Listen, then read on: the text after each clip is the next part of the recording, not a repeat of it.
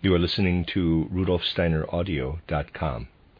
If you are listening to the podcast of this, it is located at RudolfSteiner.podbean.com. Please consider becoming a patron. As well, there are two publishing houses, SteinerBooks.org in America and RudolfSteinerPress.com in England, who are the sole publishers of Steiner into English and have given me permission to do these recordings. Please consider patronizing them as well. This is a reading of a collection of lectures by Rudolf Steiner entitled Cosmosophy, Volume 2. This is Lecture 2, given in Dornach on the 22nd of October, 1921. The information given in the 1914 course of lectures on life between death and rebirth rounds out what I have been saying in preparation in the last few days and weeks. Today I particularly want to draw your attention to alternating states of life between death and rebirth, which are, rather, like the alternation between waking and sleeping we know during life between birth and death. Between birth and death, we have the normal conscious awareness that makes us human beings only when awake. In sleep, conscious awareness is toned down. It is below the threshold of the waking state. It is at its dimmest level when we are fully asleep.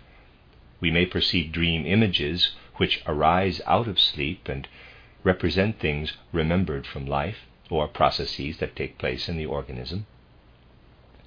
A similar change occurs during life between death and rebirth, except that everything is the other way round. Yesterday I spoke of the radically different way in which we experience life between death and rebirth, and this also applies to our states of conscious awareness.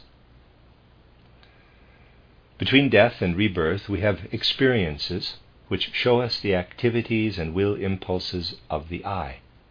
This awareness of the I is essentially the norm when we are in the other world, just as the waking state is the norm here. We have seen that here on earth we have a physical body, ether body, astral body, and I, whilst in the other world we have an I, a spirit self, life spirit, and spirit human being, or at least the first beginnings of these. Between death and rebirth, therefore, the I is the lowest principle. Here we are inwardly aware of our I when we are awake.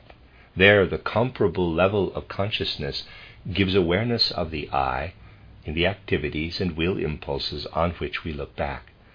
So they are like outside experiences. It is as if our actions shone back toward us from the earth.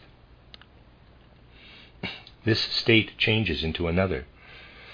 Here on earth we are able to speak of waking consciousness and sleep consciousness, with the subconscious state added on to our waking consciousness, as it were. Between death and rebirth, we have the kind of consciousness I have just described and a kind of superconsciousness, in which higher entities are conscious in us, or we may say higher entities fill our conscious mind. When we are asleep on earth, we go down to a kind of plant level of existence. Between death and rebirth, we rise to a kind of archangel consciousness, which is above our own level of consciousness. As I said, in the normal state, we have the hierarchies behind us, as it were. In the state of superconsciousness, we literally move back toward them and live in them. We learn things from them that we would not otherwise know. If we were limited to the experiences of the I which shine out after us and at the same time are part of us, we would not gain experience of all the processes we shall need to build a new organism in our next life on earth. As it is, our normal state of consciousness alternates with a state where the knowledge of the archangels and even the archai enters into us. This then also comes to normal consciousness as a kind of memories, just as here on earth dreams come from the subconscious to the conscious mind. Between death and rebirth, we thus have the form of consciousness I described yesterday, and in between come superconscious states in which we gain knowledge from higher entities. This knowledge enables us to build exactly the kind of existence we shall need in our next life on earth. You can see analogies between the life we have here between birth and death, and the other life we live, between death and rebirth. But we must also take note of the radical differences that exist between the two kinds of life. We shall gain a clearer picture if we also consider the element that mediates between the two, a higher principle that extends both to life on earth and to life between death and rebirth. As we go through life on earth, we have, in the first place, the impressions we gain through the senses. And we have seen how impulses of will and activity become interwoven with them. For the moment, however, we need to consider the impressions of the outside world that are gained through the senses. Try to visualize for a moment the sum total of sensory impressions you gain all the time you are awake in life on earth, with all the human senses involved in weaving a whole tapestry. We usually consider sensory impressions to be attached to objects. Thus objects and creatures present themselves in colors that impress the eye, i.e. Others produce sounds that impress the ear. Let us call to mind the whole world of sensory impressions and ask ourselves what they truly represent. I have made it clear to you on more than one occasion that the fantastic world of moving atoms that physicists dream of is definitely not to be found behind our sensory impressions. No, behind the world we perceive with the senses lies something which is of the spirit. It is present in the world of the senses, though we are not directly aware of it when we have the tapestry before us in ordinary consciousness. In reality, the tapestry presented to the senses contains the totality of all the spirits, which in my esoteric science are collectively called the spirits of form. Anything which presents itself in space has form, and the colored surface also gives objects form. In everything which we experience in space through the senses live the spirits of form, which in the Old Testament are called the Elohim. We do, quite rightly, call the world that presents itself to the senses the world of phenomena. Footnote, phenomenon, defined as an immediate object of perception, something of which the senses or the mind take note directly, derives from the Greek verb to shine, to appear, which is also reflected in the German word for it, Erscheinung. End of footnote. This is only correct, however, insofar as at our ordinary level of consciousness, we human beings perceive no more than these outer phenomena of the world. It is the Maya of the Orient. But the moment our conscious mind wakes up and is able to perceive in images, this whole world of the senses is filled with, or even better, transformed into, a world of flowing, moving images, which also reveals the world of the angels that is woven into it. This is also the world which inspires us when we are capable of inspiration.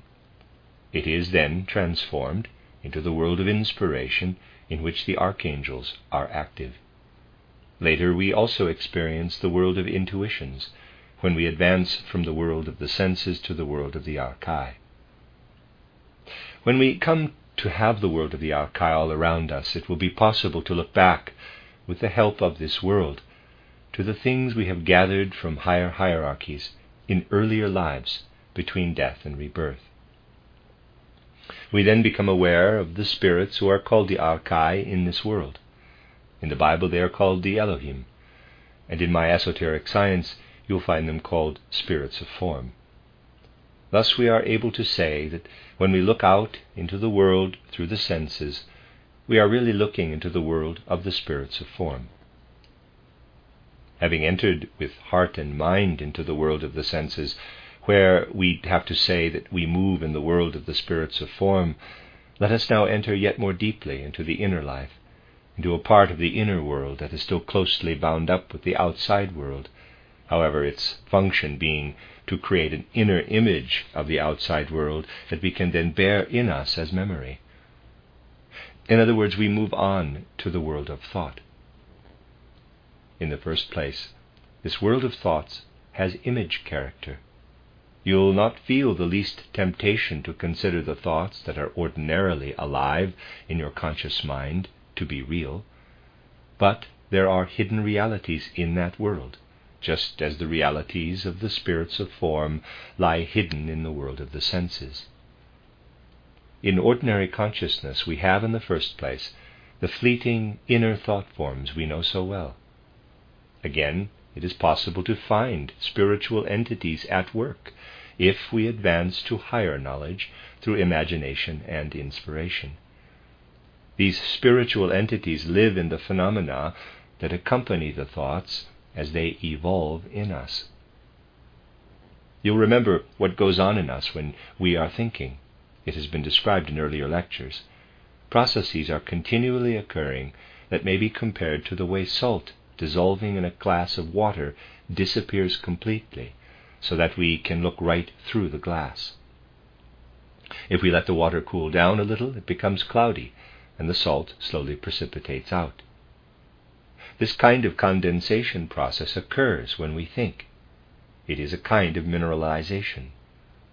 And the spiritual entities which are active in the element of thought are involved in this process of mineralization. We have always called them the archai, powers of origin. We are therefore able to know that when we live in our thoughts, the archai are with us, just as the Elohim, the spirits of form, are active in the processes of sensory perception.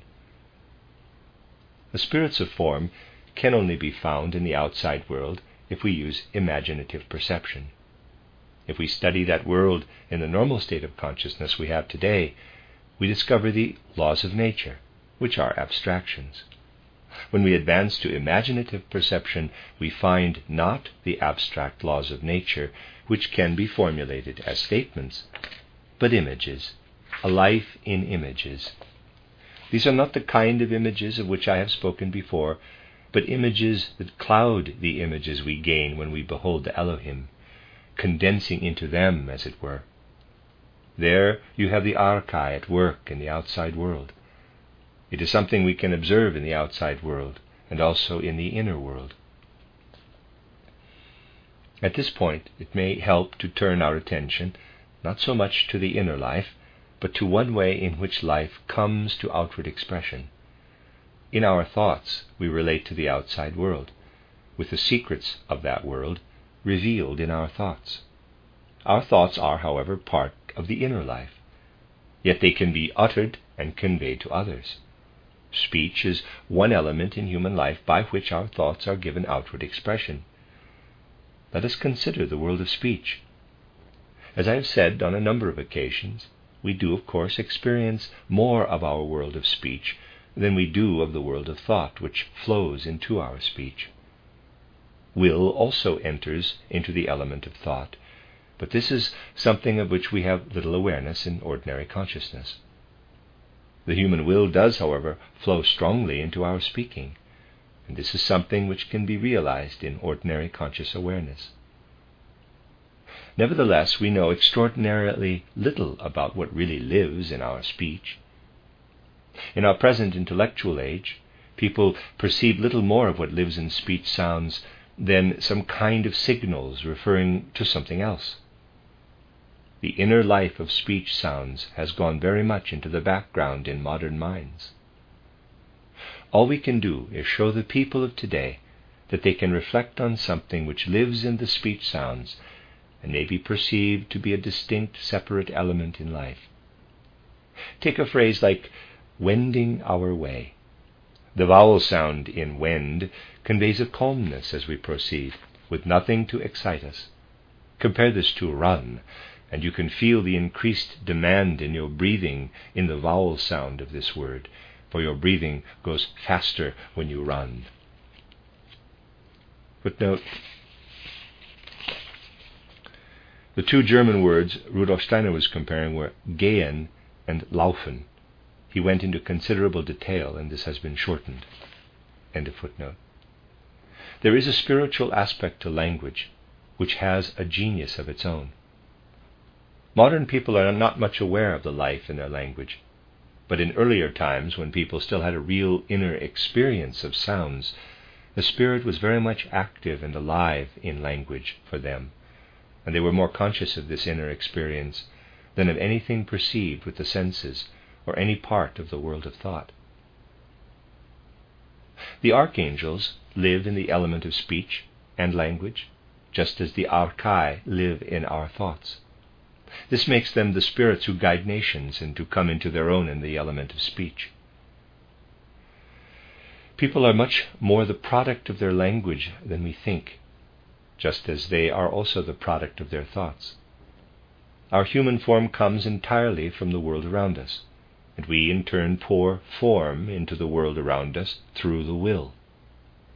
Our life comes from the same region as our thoughts, which is the region of the archai.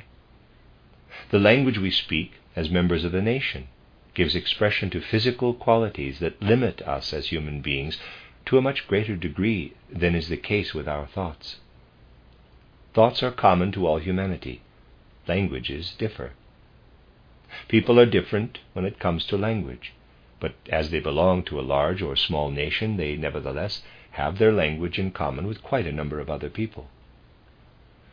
When we go down to the level of the angels, and this is something I have told you before, people relate to their angels on an individual, one-to-one basis. This shows itself in two ways. Inwardly it does so when we give ourselves up to the inner life in such a way that we transcend it.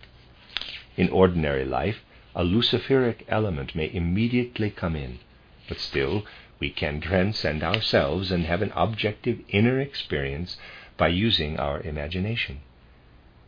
In many respects, our imagination is as creative as language is, but it is individual. Language is essentially based on an active imagination. People normally experience language only in an abstract way, and are not aware of the genius of language spreading its wings. They also fail to notice that in their imagination, which becomes sheer fantasy if the luciferic element comes into it, an angel passes through the life they have as individuals. True poets or artists who have not grown cynical or superficial will know, of course, that a higher spiritual principle enters into them when they do creative work. This higher spiritual principle also takes us from one life to the next as our personal guardian spirit. It is our angel. And it is certainly the thinking of our angel which enters into our imagination when it is active in the regular way.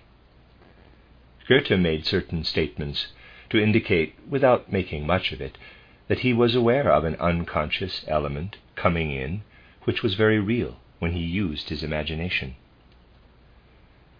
If we do not go out of ourselves inwardly when awake, but do so in sleep, entering the region where the imagination we use when awake has its roots, the principle which shows itself in our imagination when we are fully awake comes to expression at a more subconscious level in our dreams. Imagination can become sheer fantasy if a luciferic element enters into it, and in the same way our dreams may degenerate into all kinds of strange things, which we may even take for real, if influenced by Ahrimanic elements. Dreams are essentially luciferic, but an Ahrimanic element may enter into them. Yet when our dreams are innocent, in quotes, as we may put it, and purely human, the angel lives in them, the same angel which is in us when we use our imagination and inwardly go beyond ourselves, as it were. The world of language, which is governed by the archangel, now dims down inwardly into a world that is halfway between feeling and thought. The world of ideas, or ideas with feeling quality, and there's a table. Imagination and dreaming dim down to become the world of feelings, and of the will element that lives in our feelings, so that we may also speak of feelings with will quality. Going further down from the angel, we come to the human eye. Here we need to go out of ourselves much more intensely than we do when the angel lives in us. This happens when we let our will impulses become actions in the outside world, as I said yesterday. There's a sort of a diagram here. At the top it says Elohim, and then it's unclear, I guess. Okay. We are definitely out of ourselves when we dream, but only in mind and spirit. Nor do we go out of ourselves physically in our acts of will. But we set the physical body in motion, and the I actually has its basis in such will impulses. We are thus able to say, the will that lives in our actions leaves its mark on the outside world.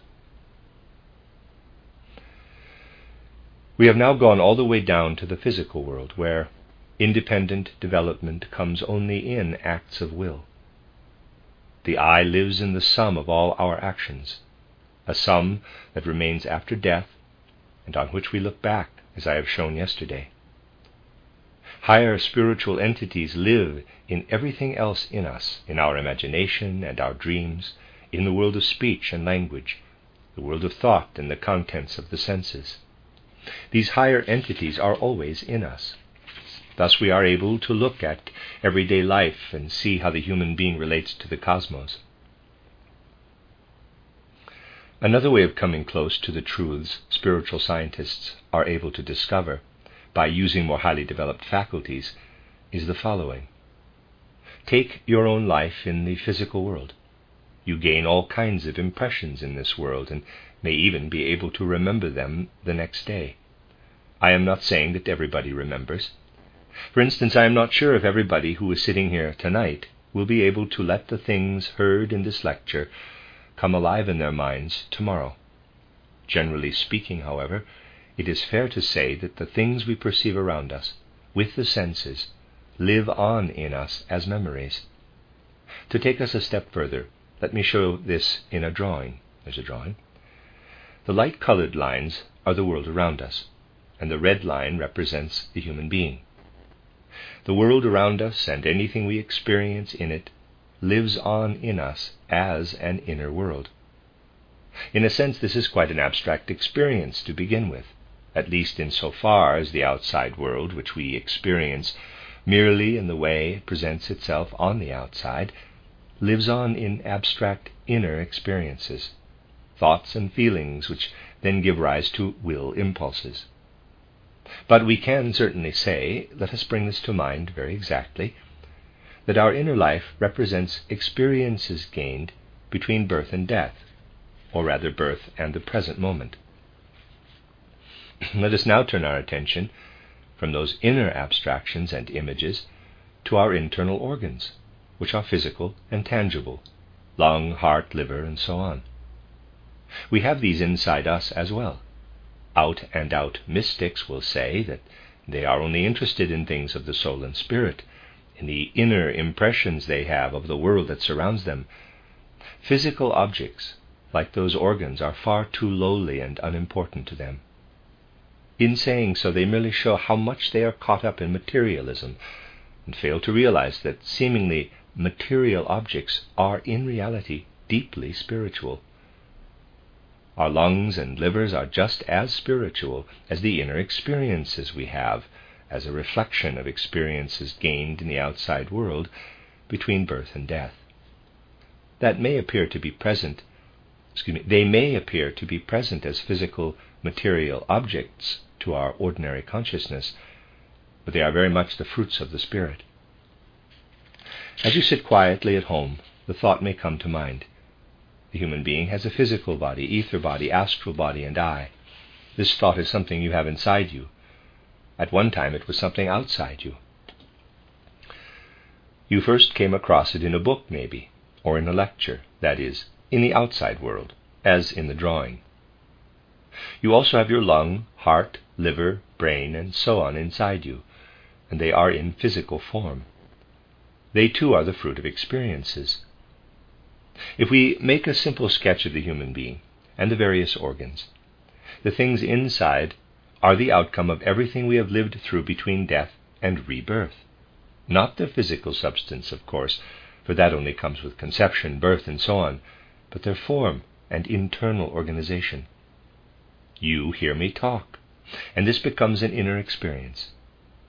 In the same way, your heart, lungs, and liver are the outcome of experiences you had between death and rebirth. We are able to say, I have physical matter inside me that is organized in a particular way. This is the outcome of experiences I had between death and rebirth. The soul qualities in me are the fruit of experiences gained between birth and death. The physical organization in me is the fruit of my life between death and rebirth. A materialist will, of course, say that all the organs in our bodies have been physically inherited from our ancestors, but he'd be utterly wrong.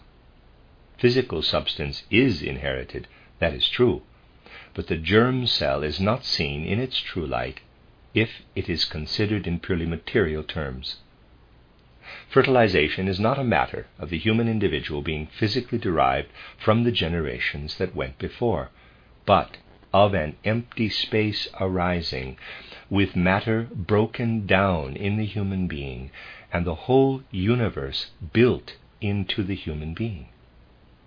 Matter then pushes its way into the spiritual form, for lung, heart, and liver are essentially spiritual forms. The organizing powers are, however, entirely shaped out of the whole universe, out of experience gained between death and rebirth. This is what we experience when our consciousness rises above the waking state and we come to the region of archangels and angels in the way I have described. Between death and rebirth, human beings experience consciously, or rather, in a state of superconsciousness, the things which they then build into their organs. Our organs are built in accord with our karma, which comes from our earlier lives on earth. It may seem that purely physical processes occur as generation succeeds generation, but in fact these are processes brought about by the whole universe. The following is an analogy I tend to use when small-minded materialists come and say, do not speak to us of the whole universe being involved as a human being develops in the womb, and whatever you do, don't take us out into the universe. Kindly speak of the germ plasma continuing on through the generations. We can deal with this by saying, someone has a magnetic needle which points north and south. Someone else will come and say, there are crazy physicists who say the whole earth is a magnet and the magnetic south pole of the earth is attracting this pole of the needle, but in fact the reasons for the magnetic needle pointing north and south lie in the needle itself. The earth has nothing to do with it. This is more or less the kind of thing modern biologists are saying about the germ cell.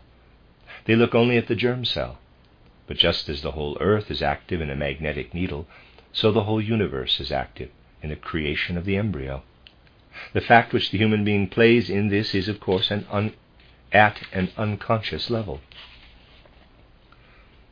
Seen in this light, the human individual is, with the whole of his being, connected with a material and a spiritual universe.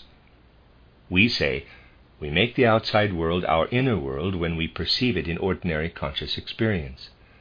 Yesterday I said, from a certain point of view, when a human being goes through the gate of death, inner becomes outer, and outer becomes inner.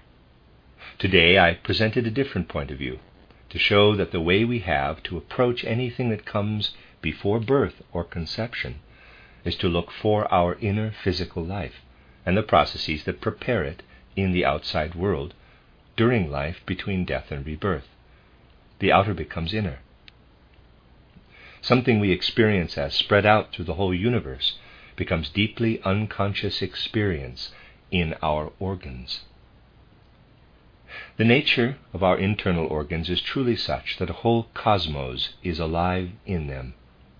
If we merely consider those organs the way they are presented in ordinary anatomy and physiology, this is Maya to a much higher degree than the Maya we face in the world around us. Looking into the world of the senses, I said, we can see as far as the Elohim. Looking down into the inner physical body, we have to go higher to find the reality that lives in us and creates our organs. You'll remember that in my esoteric science, higher entities are mentioned who are above the spirits of form. These do not only exist outside human beings, but are also active inside them. We learn about them from the Archai when, between death and rebirth, we raise our level of consciousness to theirs and learn things from them which we then pour into our organization. We truly carry the world of the hierarchies through life in the way we are made inside. Today, these things can be investigated. In older times, people knew about them out of an instinctive clairvoyant consciousness. Those were the times when it was said that the human organism is a temple of the gods. People sought to gain insight into the whole world by interpreting the inner human microcosm. Isn't it true that we know about the world which has been our own for as long as we have had conscious awareness here on earth from memory? We are able to reflect on everything we are able to recall from memory. We look inward and find that the world we have known outside is inside ourselves. And we realize that the outside life has entered into the images we have inside us. Looking back in memory, we understand again what we experienced before. Now, if we look at our physical organization and understand it, we also understand the cosmic process. Our memories let us understand life's experiences. Our whole human organization lets us understand the cosmic process if we know how to look at it. And this is what anthroposophy is all about, to understand the human being in every way. It means that anthroposophy is also cosmosophy. For just as we bring our life back to mind when we remember, so we bring the whole cosmic process, cosmosophy, to mind when we gain insight through anthroposophy. The two cannot be seen apart. Cosmosophy and anthroposophy belong together. The human being is to be found in the world, and the world in the human being. This is also why it is not anthropomorphism to speak of human evolution in the same breath as evolution through Saturn, Sun, Moon, and so on in my title Esoteric Science. Cosmic evolution is something that is given, and human evolution is something that is given. The further we penetrate the secrets of existence, the more do cosmos and human being come together. The more does it become apparent that the separation between cosmos and human being that exists for us on earth is mere Maya. Human being belongs to the cosmos, and the cosmos to the human being, and each is to be found in the other. The end of Lecture 2.